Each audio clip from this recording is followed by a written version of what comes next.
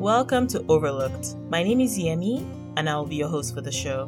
Released weekly, I share overlooked stories from around the world with you. This will include the good, the bad, the weird, and sometimes the absolutely hilarious. Come back often, share with your friends, and feel free to add the podcast to your regular podcast rotation, wherever you get your podcasts. If you come across stories or articles that you think should be featured here, please don't hesitate to share them. Now, it's time for this week's episode. Hi everyone! So if you followed Tunuka Media on Instagram or just so happened to be online last week, I'm sure almost all of you have heard about the large chemical explosion that took place in the port of Beirut in Lebanon last week. As of the recording of this episode, officials have said that the blast was caused by about 2,700 tons of ammonium nitrate that was stored near the city's cargo port. The Scientific American has put out an article that discusses ammonium nitrate, and it also goes into the combination of factors that would have had to go wrong for the blast to have actually occurred. I've included the article in the blog, and it's really worth a read. So as I chat with you for the next minute or so, keep in mind that this has happened before in the West. And I say this to help provide some perspective. Last week's blast has caused devastation. There's absolutely no doubt about it. It also left a lot of people homeless, hurt, or dead. So in between COVID, political unrest, and economic turmoil, this is another huge devastation for the people of Beirut and Lebanon to deal with. Families are hurting, and the country is hurting right now. I do think there's something that needs to be said though. The Middle East, like every other region in the world and every other country, has its issues. There is no sacred cow, as my people like to say.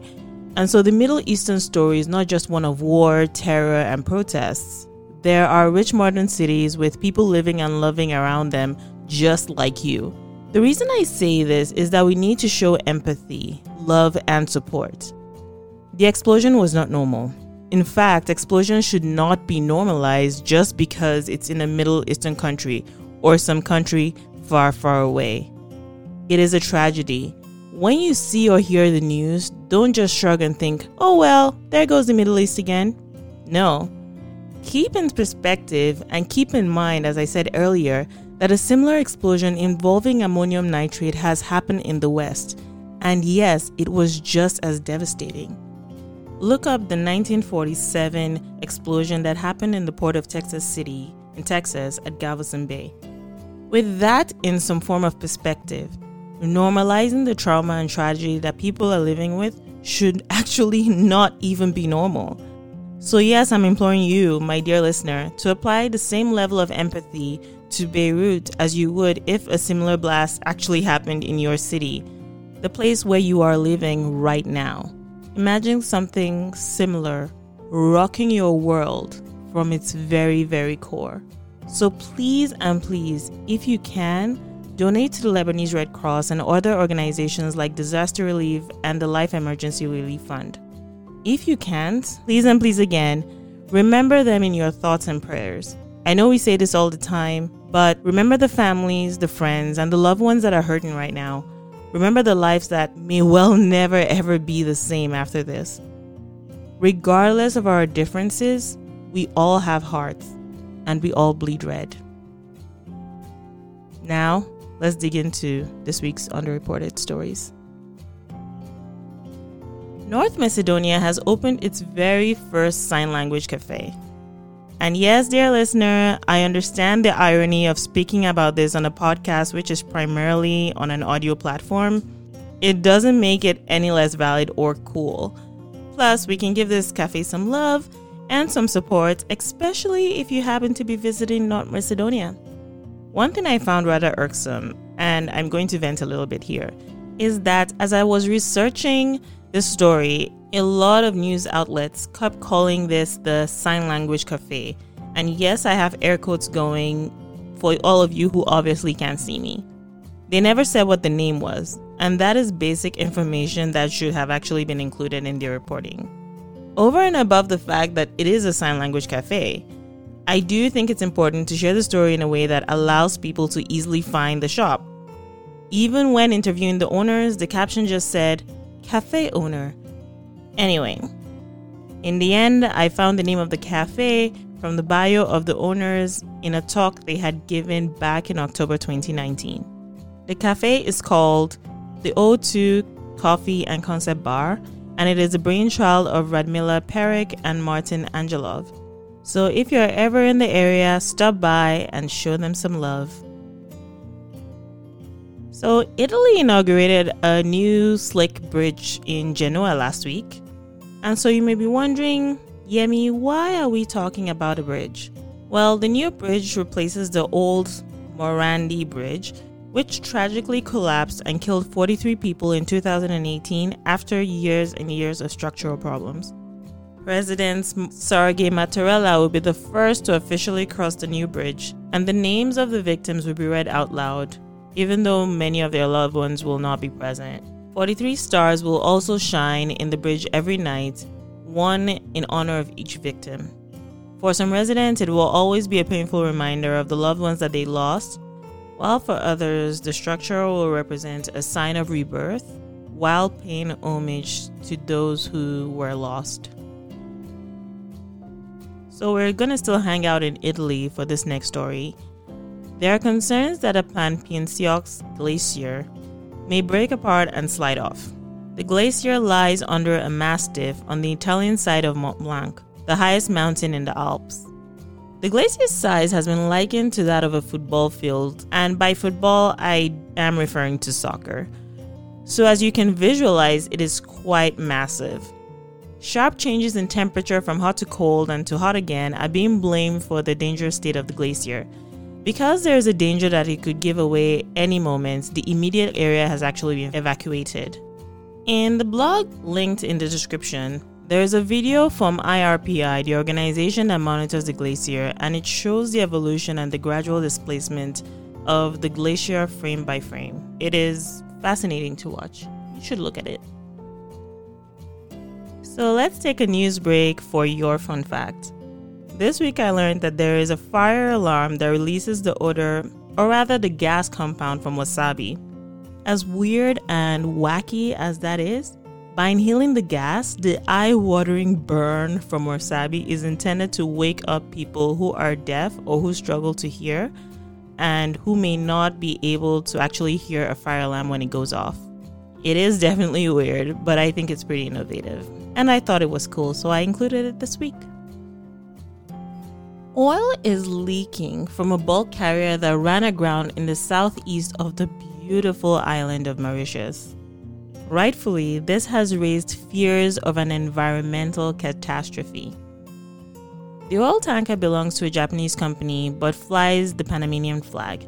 It ran aground on July the 25th and its crew was evacuated safely. According to local press, the ship was carrying 200 tons of diesel and 3,800 tons of bunker fuel. The ship did not break apart, but if that happens, it would be even a bigger crisis, which officials of Mauritius have admitted that they are not well equipped to handle.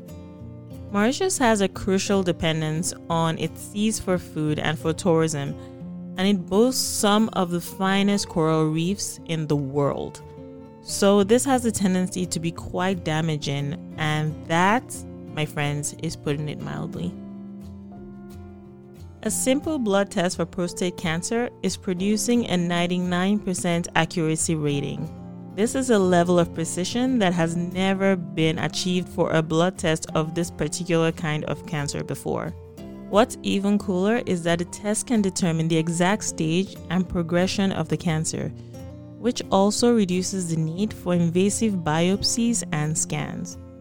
The team behind the breakthrough involved researchers from Nottingham Trent University and the University Hospitals Leicester NHS Trust in the United Kingdom. This new test has the potential to not only save lives, but to save millions of dollars in treatment and patient care by catching the cancer in early stages and reducing the number of more expensive and invasive procedures a patient may have had to go through. Shawarma is delicious. Yes, I said it. It is a delicious rotisserie meal. I mean, even the Avengers love it. You can see that in the after credits of the 2012 movie when the whole gang sat around munching shawarmas after saving the world. This story, however, is not as satisfying. Unfortunately, in Jordan, more than 800 people have been taken to hospital with food poisoning after eating at a shawarma restaurant. Health officials have found that the meat was not refrigerated properly. 3 people, including the restaurant owner, have been detained. So, thoughts and prayers for all these people that are sick in Jordan. Keep them on your mind together with the people of Lebanon and Beirut. In Uganda, a missionary from the United States who had no medical training has settled a lawsuit involving the death of 105 children at her care center. Her name is Renee Bach. She operated a charitable treatment center for severely malnourished children in Uganda, and the charity is called Serving His Children. Under the agreement, Renee Bach and the charity will pay about $9,500 per mother, but neither Renee nor the charity will admit liability. Prima Kwagala, a Ugandan civil rights attorney whose organization filed a suit on behalf of the mothers in January of last year, said that the settlement was in line with the typical court judgments for medical malpractice deaths cases in Uganda, and that it had brought her clients a measure of closure. The story itself is long and complicated, but in summary, significantly malnourished children or people in general need an advanced level of treatment by trained medical professionals. Renee's facilities offered none of this. Not only were doctors never hired, Renee Bach herself made medical decisions on behalf of children at the center and performed medical procedures, including blood transfusions, without any supervisions at the unlicensed facility. Renee said she was sorry in court and that she would never return to Uganda or be involved in medical practice in the country anymore. So I'm going to say this louder for those at the back that can't hear me. For the French doctors who in April this year wanted to test vaccines in Africa as experiments, hear this. Africans are not guinea pigs. They are not for your experiments. They are not for your tests. And they are not for you to figure things out. So my public service announcement is over. You're welcome. So here we are. We're already at the end of the episode. And I generally like to start and end the episode with somewhat of a positive note. The website A New Scientist is reporting that a vaccine against Lyme disease has been shown to be safe and effective in clinical trial and could be available as soon as 2025. Lyme disease is transmitted by tick bites. And although it can easily be treated with antibiotics, if caught early, it can go on to cause an extremely unpleasant illness if left untreated. This would involve symptoms such as muscle pain, nerve pain, chronic tiredness, inflammation of the brain and spinal cord, and severe headaches. Yeah. So a French company called Valneva has developed a vaccine that works by stopping the Lyme-causing bacteria in ticks from passing into a person's bloodstream when the ticks bite. The vaccine is currently the only active Lyme disease vaccine in clinical development. Of course, there is still more work to be done. Vaccine development is a long and arduous process. But these results are promising, positive, and a nice way to round out our podcast and our hangout for this week. Thank you so much for spending your time with me, and have yourselves a great week.